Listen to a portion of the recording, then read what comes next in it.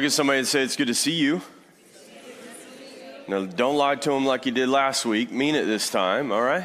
Hey, we're so glad that you're here. Welcome to Crossroads Church. My name's Sam. I have the great privilege of being the lead pastor here at Crossroads. And what that means is every single week, I try to tell the greatest story ever told. Now, not because I'm some great communicator or it's even my story, but I believe this story is a story about Jesus. And Jesus is the greatest person to ever walk the face of the planet. I actually believe he's more than just a person. I believe he's God in the flesh. And so if you've ever asked the question, what is God like? You don't have to look any further than the person of Jesus. And we believe the Bible is this story about Jesus. We say this around here. We say it's all about, we wrote it on the wall if you need some help. And so that means you're going to need a Bible to follow along. And so if you forgot your Bible, we got you covered. You can just slip up your hand, whether you're here in the room in Buellton or you are gathered together at the Lompoc campus. And if you are, we are so glad that you are gathered. The church is about the gathering, not the steeple, but it's all the people. Amen?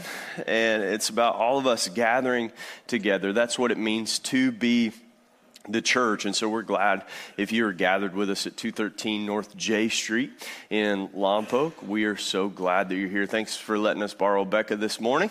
Didn't she do an amazing job and some powerful words? Just making you more jealous at Lompoc. Pastor Tyler, we're so thankful for you, all that God is doing there in the city of Lompoc. We got great things ahead. I'm going to kind of talk about that a little later. But here's what I want you to do. I want you to turn in your Bible. And we are in a series in the book of Genesis. But here's what I want you to do. I want you to turn to the book of Romans. Now I'm going to tell a story from the book of Genesis, but I want to read a passage from the book of Romans. So if you're new to the Bible, you can start in the right and turn left, and you'll find Romans much faster. You can go 2/3 of the way through, and you'll find some guys' names, Matt, Mark, Luke, and John. Then you're going to find Acts, and then you are going to find Romans. Romans 8, I want you to read with me. Silent reading for you, audible reading for me, and if anyone was confused about that. And verse 18 of chapter 8, and you can say amen when you're there. For I consider that the sufferings of this present time are not worth comparing with the glory that is to be revealed to us. For the creation waits with eager longing for the revealing of the sons of God. For the creation was subject to futility, not willingly, but because of him who subjected it, in hope that the creation itself will be set free from its bondage to corruption and obtain the freedom of the glory of the children of God. For we know that the whole creation has been groaning together in the pains of childbirth until now.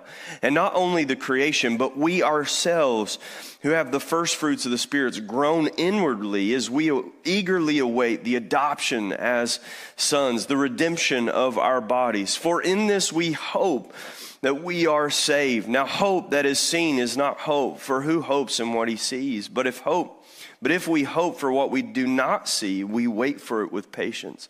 Likewise, the Spirit helps us in our weakness, for we do not know what to pray as we ought, but the Spirit intercedes for us with groanings too deep for words. And he who searches the hearts knows what is in the mind of the Spirit, because the Spirit intercedes for the saints according to the will of God.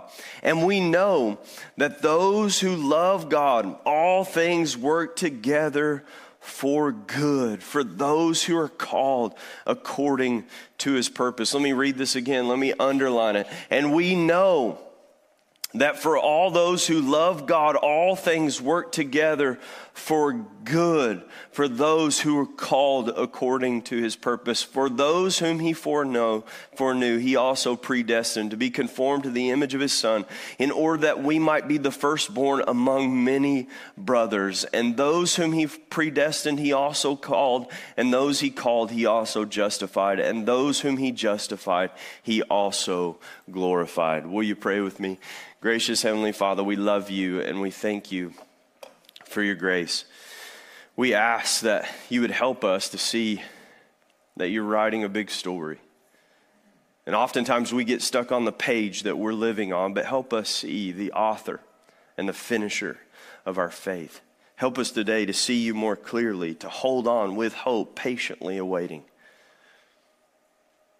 We thank you. We praise you. Thank you for our time together and the sweet spirit that we sense. We ask that you would help us, stir us, encourage us, and push us forward. And let everything we say and do bring glory to you and good to this valley. And everyone said, amen. I want to tell you a story from Genesis chapter 37. We've been in the book of Genesis for some time, and we've been introduced to many different characters, from Adam to Noah to Abraham, and Abraham's son Isaac and his son Jacob. And we just last week talked about how Jacob struggled with God, and God changed his name to Israel, which literally means one who wrestles with God. And then we get to this story, this foundational story that kind of pieces all of Genesis together and pushes the entire narrative forward, as we believe the Bible is one continuous story from beginning to end, and it finds its answer and its place in the person of Jesus. This particular story is a fascinating story.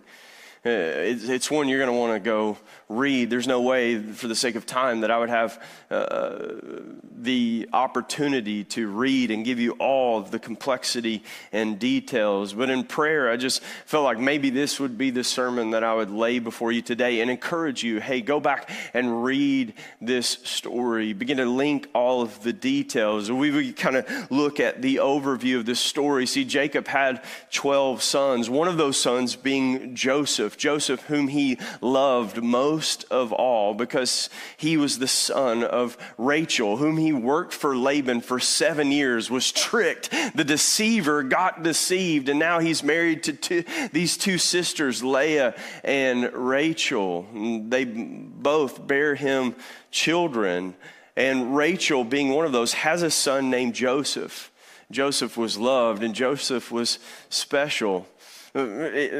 Jacob loves him so much, he gives him this coat. And if you grew up as a Bible baby and a felt board kid, we would call him Joseph and the coat of many colors. And I like black, so I've probably been like, thanks, Dad, but no thanks. But he gives him this coat, and this was a symbol, a sign to make a garment that had multiple different colors. If you know anything about printing, if you know anything about fabric making, if you know about even the complexity of different companies who are trying to bring fabrics and clothing back to the United States, one thing they find is very difficult to make things of different colors. We've even lost that art. So in this particular setting, for Joseph to receive this particular coat, the complexity that went into this, and you can imagine what his brothers are thinking. In this particular story, Joseph is a dreamer. Joseph has these dreams, and in these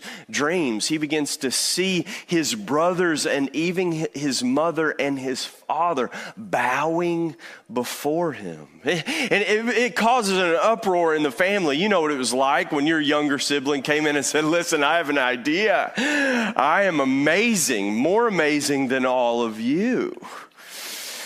You know what little brothers are like, right? And I haven't, like, you've not been able to do it, but I'm going to change everything, and you guys are going to work for me. You're like, you don't say, right?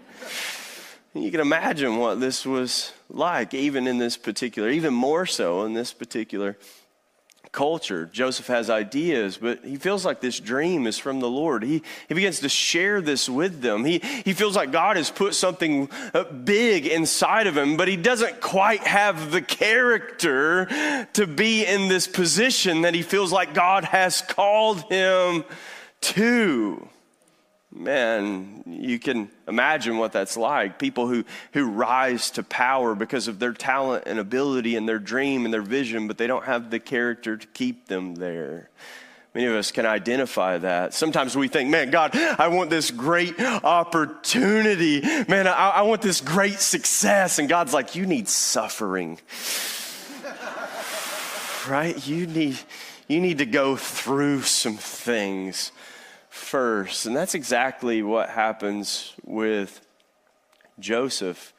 Joseph's brothers are interesting characters. And here's what you need to know. Even these brothers, even Even the one brother that the Bible says the Messiah will come from the line of Judah.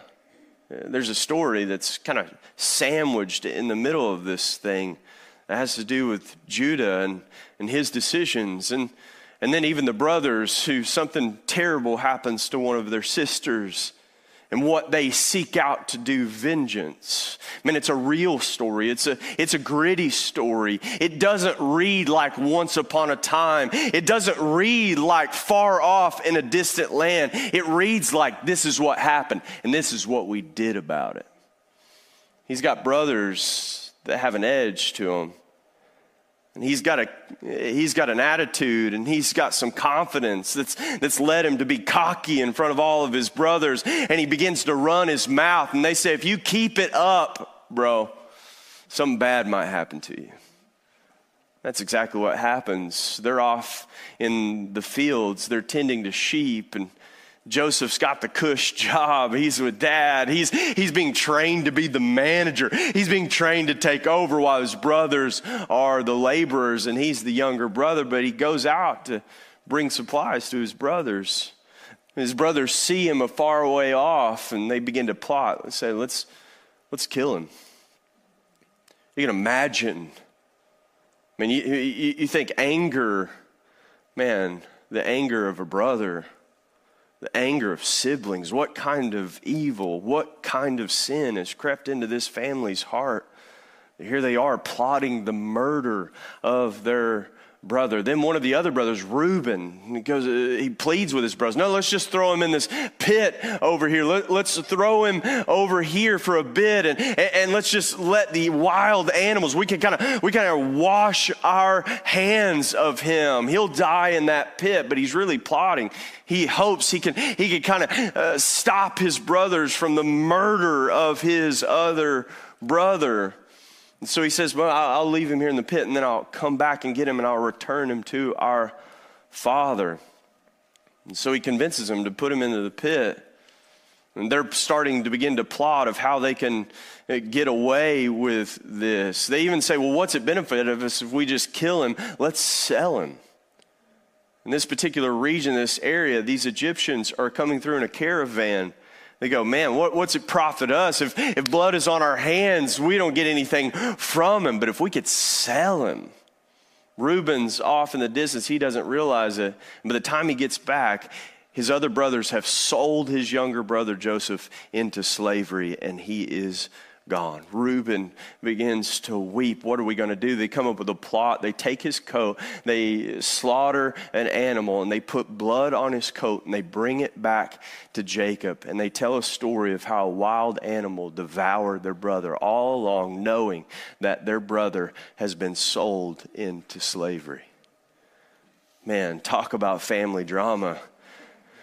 If you thought your Thanksgiving dinners were bad, right, this is one for the ages, and a story that grips. And thousands of years later, we've been telling this stories. Cartoons have been made about this particular story. This story stands the test of time, begins to show us what it's like to be human, to be in the mix of relational tension, family drama, and bitterness and jealousy, and what happens when you give yourself over to this sinful nature. See, James says it this way: when desire is conceived, it gives birth to sin, and when sin is fully grown, it produces death. And these desires that are fueled by jealousy and greed and envy, those desires, when be contemplated, when I don't change the way I think, when I don't repent, when I begin to harbor those against my spouse, when I begin to harbor those against my kids, I begin to harbor those against my neighbor, my brother, my business partner. Listen, friends, don't be deceived when it grows into malice. And it can happen even to brothers, to siblings, those who are closest. The enemy can wedge in places that you did not expect. So do not think you're not susceptible to the powers of sin.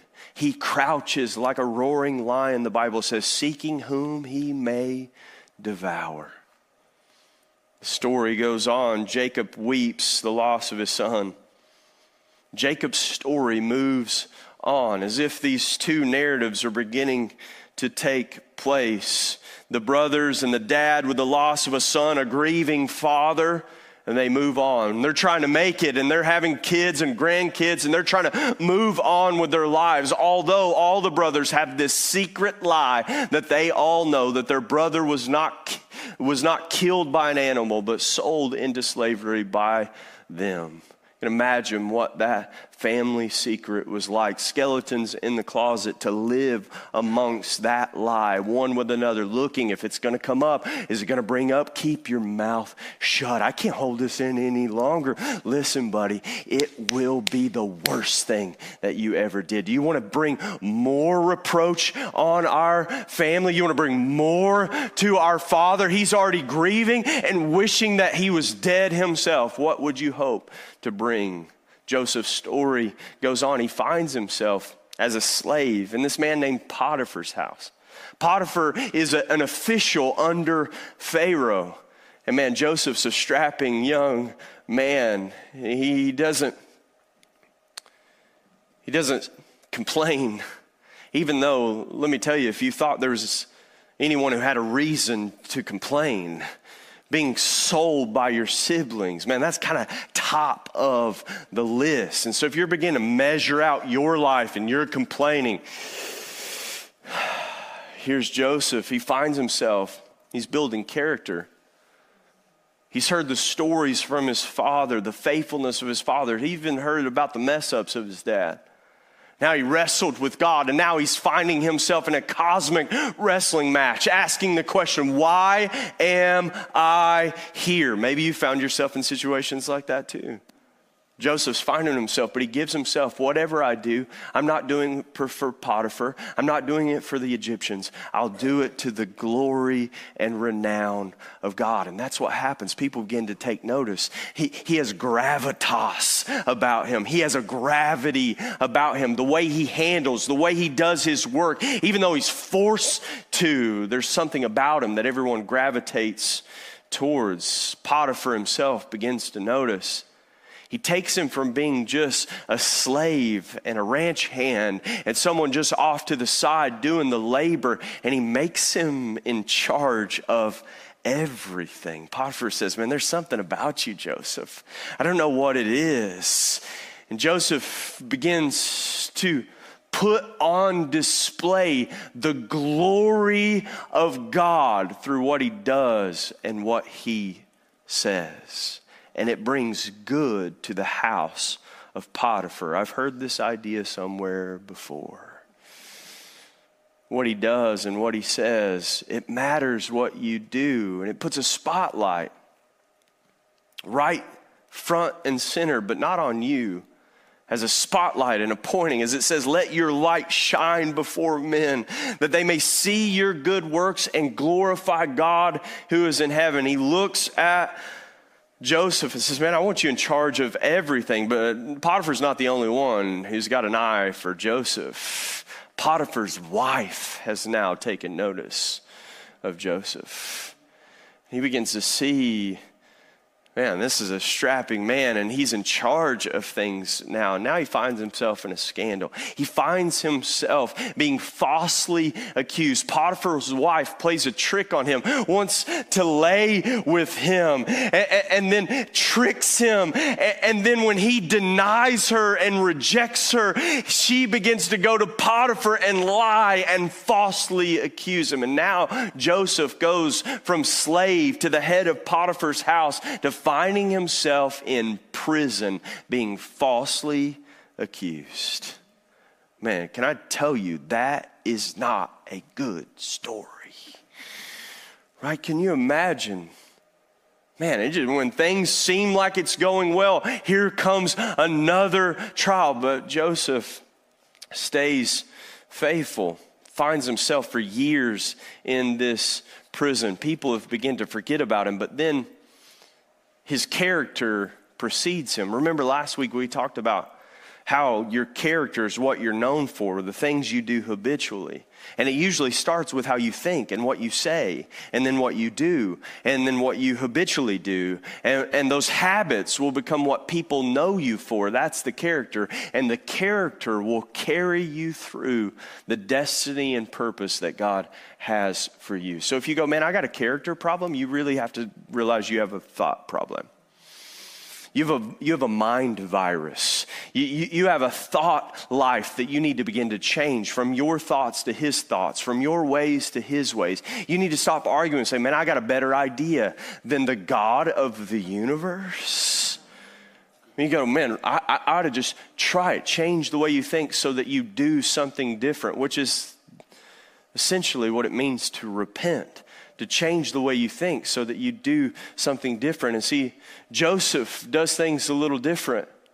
He's not as boisterous, but his character is known. You ever met those people? They're good at things, but you're like, just settle down about that for now. Like, let somebody else brag on you, bro. Let somebody else bring it up. Listen, it will go better for you when other people notice. Young person, let me tell you, your work and your character will not go unnoticed. Stop complaining. Get to work and work on your character. And in due season, God will lift you up. You want a promotion? Stop feeling like you're entitled to that promotion and get to work. Somebody say amen to that. And so people know who Joseph is and his character. They know this thing about dreams that he has. That he has dreams and he's been known to interpret dreams.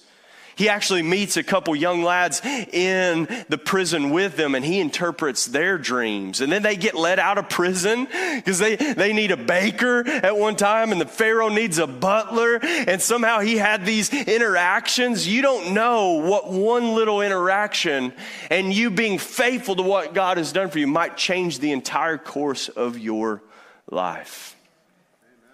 And so one thing he does and how he treats people. See, oftentimes the lesson here is that he could have treated those in prison with him differently, but yet he values them. He sees them for who they are. Maybe they're falsely accused. Maybe they found themselves on the wrong side of accusation. And so I don't know somebody else's story, so I'll give grace and extend grace because I am in need of grace being extended to me.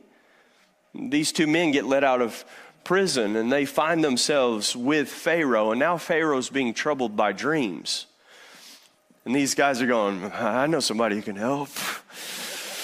There's this guy I met in prison. Can you imagine speaking up? And you're like, man, I know a guy. He's in the pen right now, but he could help you out, Mr. President, right?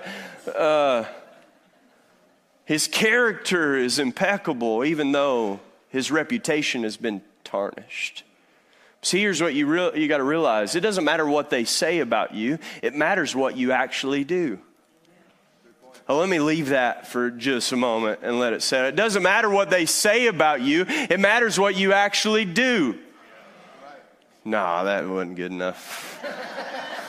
They like stomp my foot and Lord, like, preach at you and get it real southern on you, and then you, right? Like, here's what 1 Peter 2:15 says. It says, it is the will of God that by doing good you will put to silence the mouths of fools. It is the will of God. That's the King James Version. That's what I learned it in, and it hits a little different, right? And then we softened it out. It says, it is the will of God that by doing good, you will put to silence the mouths of ignorant talk. If you're doing good, what can they say about you? And the lies will not last. Because the goodness and character will build up. What can they say? If you're always doing good, seeking to do what good, and you're not even deciding good on your own, you're saying, is this good to the Lord? Does it seem good to us and to the Spirit of God what we are doing? And if you continue to do that, doesn't matter what the reputations, oh, that church, man, they're those people. Man, that's that kind of pastor. Man, he's got a southern accent, so you know where he stands, right? Like, no, just keep keep doing good, and it will put to silence the mouths of fools. And that's what they do. And now Joseph is being brought out of prison, and he's beginning to interpret the dreams of Pharaoh. These dreams are powerful dreams. It's actually a warning sign of a famine coming. And it leads Joseph through these dreams to begin to suggest a strategy for making it through this famine. And Pharaoh listens.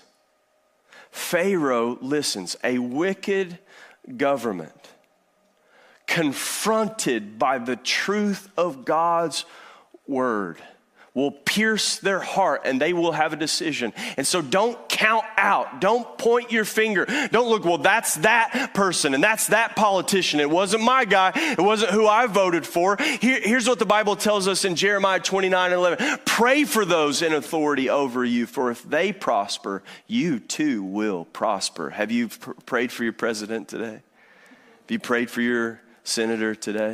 Have you prayed for our governor today?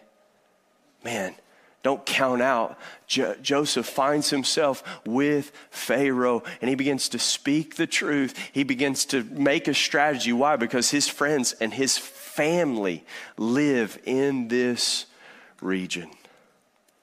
Well, think about that. Think about Joseph caring for Egypt. You can imagine what it could be like. Man, I don't care if this whole place burns down. Look where they got me. Look what the system's done to me. Look where I find myself. He could become bitter and say, I hope the whole thing burns and everyone with it, especially my brothers who sold me into slavery. Yet that's not what happens. Goodness in spite of what's been done to him. Goodness in spite of the evil that's been done to him. He begins to give grace when none has been given towards him. He begins to give goodness when someone has wronged him. Man, the character that Joseph begins to put on display, and through this entire story, all of a sudden God seems to use difficult and dangerous and a down and out situation to put Joseph in the right situation. He saves everybody. All of a sudden, Egypt's prospering. Egypt has food. Then you realize the other narratives going on. Jacob and his wives and his sons and their kids and his daughters, they all live outside of the region of Egypt. And the drought and famine have impacted the entire land. And now they go into Egypt to find food. And guess who's in charge of the food? And maybe many of you know the story. They go there and they don't recognize Joseph anymore. Some of the brothers come, but Joseph recognizes them. It's a fascinating story. The details become absolutely fascinating. Chapter after chapter is devoted to this particular story. It goes on, and Joseph brings his brothers in and he tests them. He has a meal with them.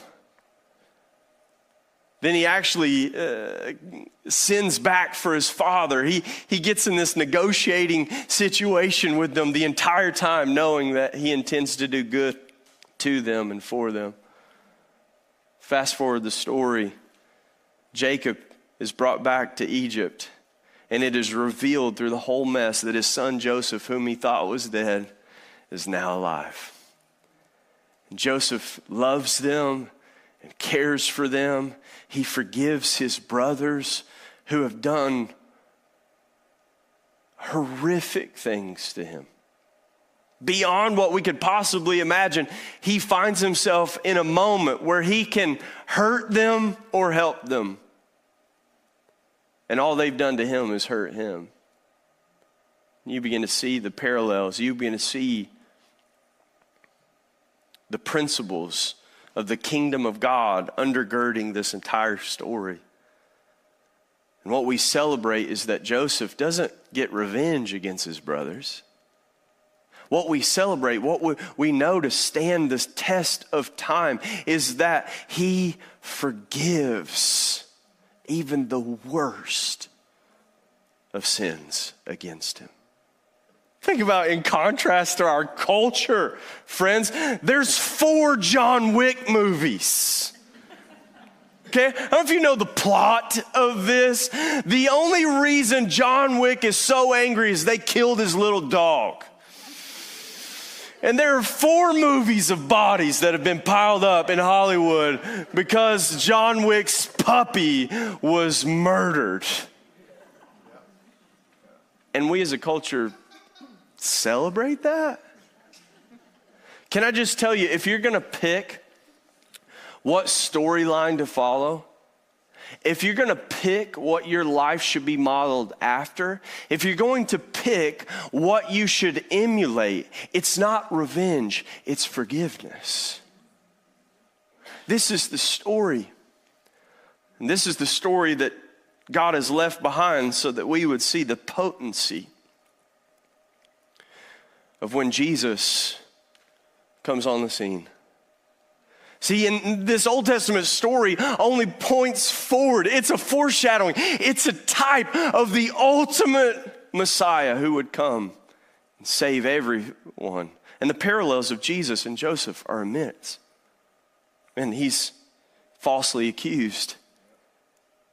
He's betrayed for silver. Joseph was sold into slavery for 20 pieces of silver. The people that he came through, his friends, are the ones who rejected him and betrayed him. He's imprisoned. He's falsely accused. He suffers. But ultimately, it's in his suffering that we see his exaltation. Joseph's suffering is exactly what brought him to a place where he would be second in command of Pharaoh. And that's just a glimpse of what Jesus would do, that in his suffering, it would be his exaltation. See, what it teaches us is that sometimes our suffering is the very thing that shapes us. Have you noticed that? Have you noticed that it's most often the difficult stories that are the stories that made you? If you ask someone who's been following Jesus for some time and you say, hey, why is it that you're a person of character? Why is it you're a person of faith? Why is it that you trust God? They're not going to tell you a good story. More often than not, they're going to tell you a difficult story. They're going to tell you a story of suffering. They're going to tell you a story of difficulty. And see, it's our suffering that shapes us, and it's his suffering that ultimately saves us. Amen. Paul writes in Romans, in a difficult time, the passage that we open this story with, he goes, listen, I don't consider our present sufferings. Man, Paul's been shipwrecked, and he's been beaten. He's been taken by the mob and thrown into a dungeon, suspended and contorted. And somehow in the middle of this dungeon, he's like singing Amazing Grace. That's not totally true. The song wasn't written yet.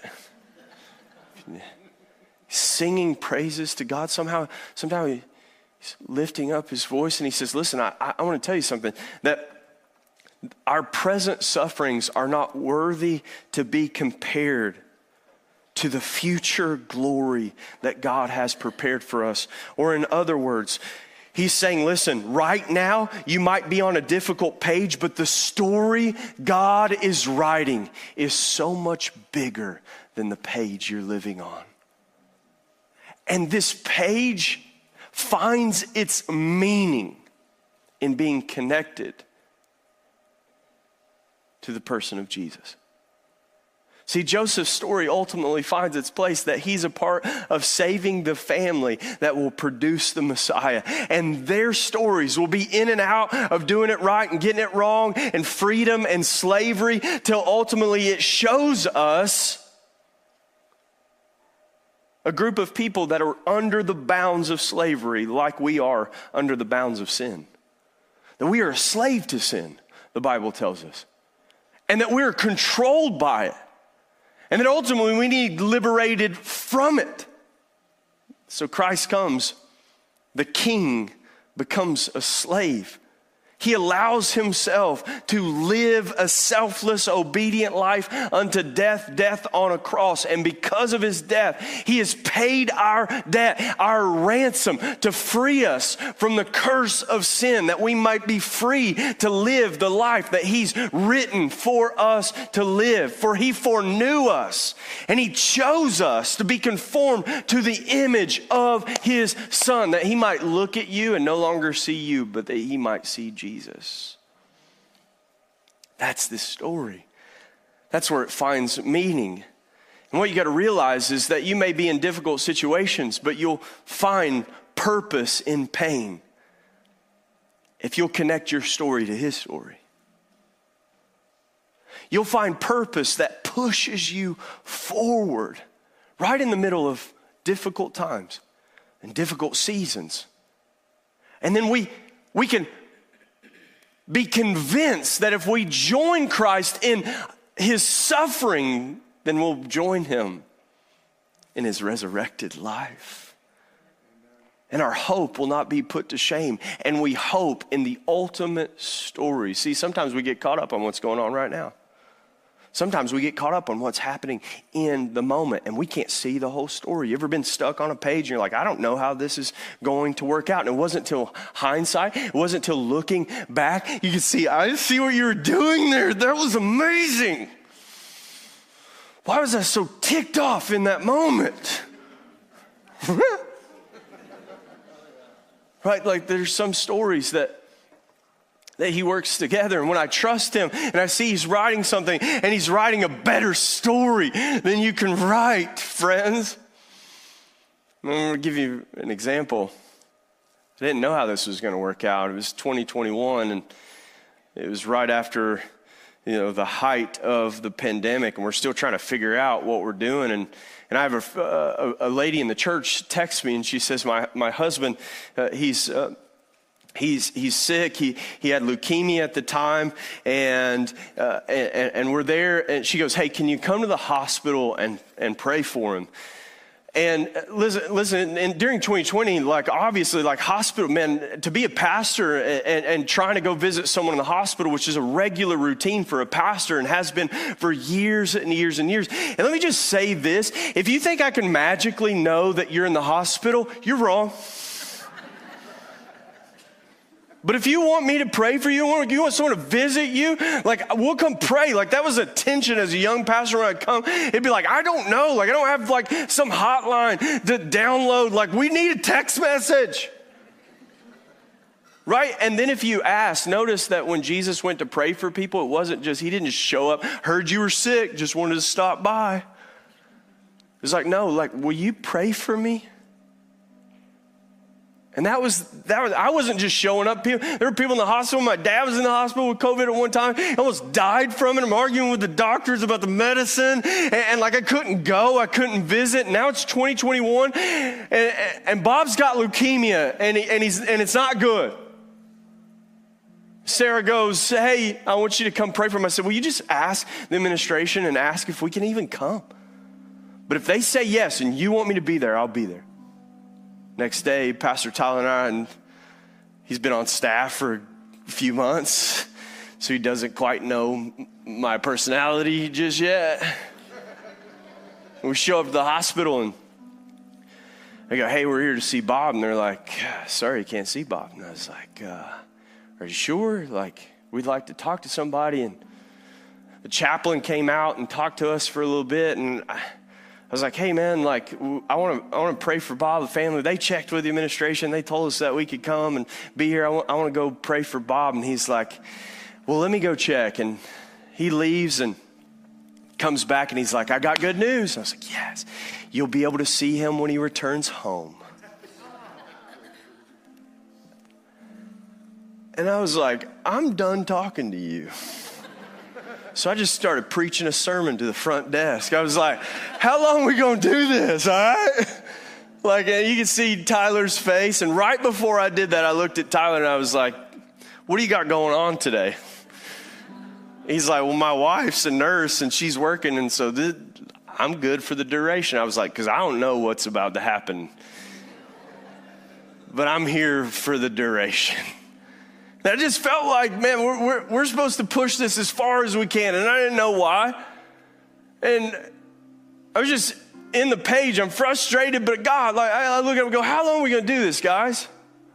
Like, what do you mean? And I go, man, like, I want to go see him. I'll put on the mask. I'll do the thing. Like I just want to go see him. You got people in and out. You got custodians. You got food people. You got people who just started a job yesterday, and they can go up, but I can't go up.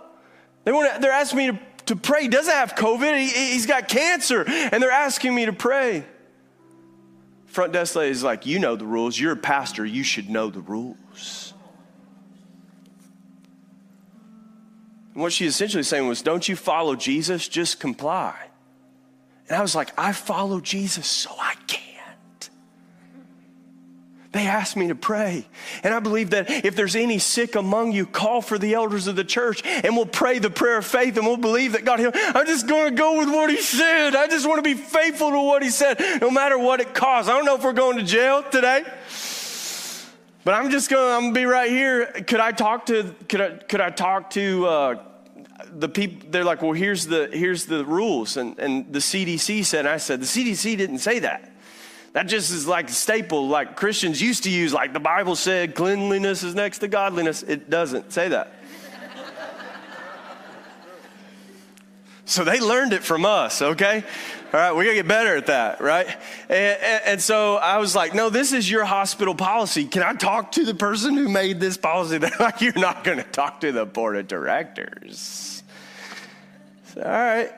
Then security came up and was like, is there a problem? I was like, you look reasonable. I'll talk to you. He wasn't reasonable at all. I misjudged him completely. And they're like, you got to leave. I was like, I'm here to pray for Bob. And so I walked out, and I'm standing. I call her. I go, hey, they're not going to let me up. She's like, okay, I was like, and we made kind of a scene. I'm sorry. But you knew who your pastor was when you asked him to come, and she said, well, we're making kind of a scene up here, and I talked to the doctors, and the doctors were even like, yeah, it's kind of strict, and so the chaplain comes back out, and everyone's just like, everyone has a different answer, and I go, hey, listen, I just want to pray for Bob. And they said, well, you started talking about the Constitution, and you started talking about, and I was like, hey, we believe that if we pray for the sick, they will recover. Like, that's just what we believe, and I have the freedom to believe that. And you're stopping this man from practicing what he believes in. So when Paul was in Rome, he used his Roman citizenship, and he said, listen, hey, I'm gonna do everything I can to the letter of the law, and I'm gonna push it as far as I can. I'm not trying to make a political statement. I'm just here to pray for Bob. And then I get a call back from Sarah, and she's upstairs, and she goes, hey, I asked the doctor, I was like, if he can't come up there, what stops us from bringing him down there? And I was like, that's brilliant. It's like the wisdom of Solomon. Like I never even thought of that, right? And so then all of a sudden, one of the administrators comes out, and she's like, hey, we're going to let you up. And I was like, okay. And like, why did it have to take me making a scene? Like, why couldn't I just want to pray for Bob? And like, we have this talk, and we're standing kind of like in the breezeway, like this large breezeway. They had asked me to stay outside, and I went back in one other time, and I wanted to sit in the same seat that I was in, and they're like, you can't. I was like, I can't wait in the waiting room. I think they're talking. I think something's about to change, and they're like, no, you got to go back outside. So then I'm standing in the breezeway, and they're finally going to let me up, and I look, and she's like, okay, we're going to go up. I was like, you better check, because I think they're bringing him down here. And she's like, we're not going to let that happen. I kid you not. As soon as she said that, the back doors behind me opened up as they wheeled Bob past the door. And I'm telling you, a choir went off and doves went out of it. It was like, what is is this? Right? Like, you kidding me? It didn't happen. There was no choir, no doves, but I thought there was, right? Like it was, like there was Bob. And it was like the Lord just kind of just compelled me to just turn around and go out and pray for Bob. And I prayed for Bob, and the chaplain and the person that was on staff that day just went back inside. And then we prayed for Bob, and what would have happened in just this little hospital room with just a few people is now happening on the sidewalk in front of the entire hospital. People that are coming in like, what's going on? Why is this guy down? And we prayed for him. And then we told him we loved him. And we said goodbye. And the hardest thing, and I don't know what happened because it wasn't my desire. The hardest thing was I just walked back to my van and I left. What I wanted to do was go back inside and be like, did you see those doves? Right? Did you see what happened? Like that was amazing. But I didn't, because I was there to pray for Bob. And I prayed for Bob, and I did exactly what I was supposed to do. And I make a sin, and I didn't go, hey, listen, I'm gonna, and listen, you oughta, and I told you, and I'm coming for you. You're gonna get in a lot of trouble. No, I just left, and I didn't think anything else about it.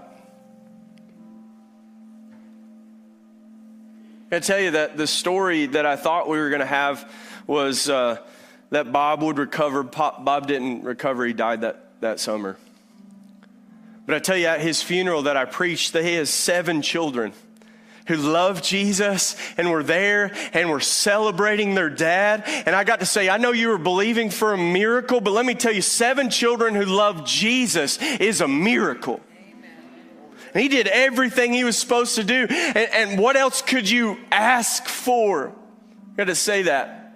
But that wasn't the end of the story. I didn't know what all was going to transpire. It'd be months later, I get word that I told this sermon. I've only talked about this a couple times, but a month later, I told this story. And this story got shared with different coworkers, and it ended up with the directors of the hospital. And then it got shared amongst some of the staff. And then 2 months later, I got asked to come meet with directors at the hospital. And when I walked into the same people at the front desk and asked for the director, they're like, this can't be right. And I went to the conference room and I got to talk with them and I got to pray with them. And then what's really cool is one of those directors from that sermon has been attending on the online campus for 2 years. And she was at Good Friday service. And her kids were there. She didn't know I was going to tell this. I saw her name on there. We love you. It's amazing because you don't know that what your behavior. See, I wanted to go in, I wanted to make a scene, but that wasn't it. I was there to do one thing that God had asked me to do, and that's what we were committed to doing. And we're not having, and then we turned around and left, and that was the testimony. The testimony was that we were literally there to do what we said we were there to do, and then once we prayed with Bob, we left. And we allowed character. And I can imagine what people went home. You should have seen. There was this Southern pastor at the hospital day. He was making a scene. No, they had to wrestle with, why are you guys doing this? We just want to pray with Bob. And when we prayed with Bob, we left. So you don't know what one little thing, what one behavior, what one moment, you trusting God, doing what God, in a difficult moment, in a difficult situation, when you feel like the odds are against you and someone's attitude and you want to do what's natural to you, which is let them have it. That's what's natural to me. All you peacemakers in the room don't know what I'm talking about. And when you do that, when you're faithful and your character, all of a sudden God will write a story and he'll connect you with people and he'll put you in a place when you're going to force your way in. I want to talk to the directors. Say, no, man, I don't know what to do. I'm just going to let God do the rest. I'm going to do everything I know to do. I'm going to be faithful. I'm going to be loving. I'm going to be forgiving. And then I'm going to let God do what only God does. And He'll write a bigger story. Amen. Keep being faithful. Keep working hard, friend. Stop complaining about your boss. Stop trying to make sure that they recognize you. Stop trying to get in and squeeze your way in, because you might fight against the very thing God's calling you to do. I've had moments of that where these stories didn't work out quite like this.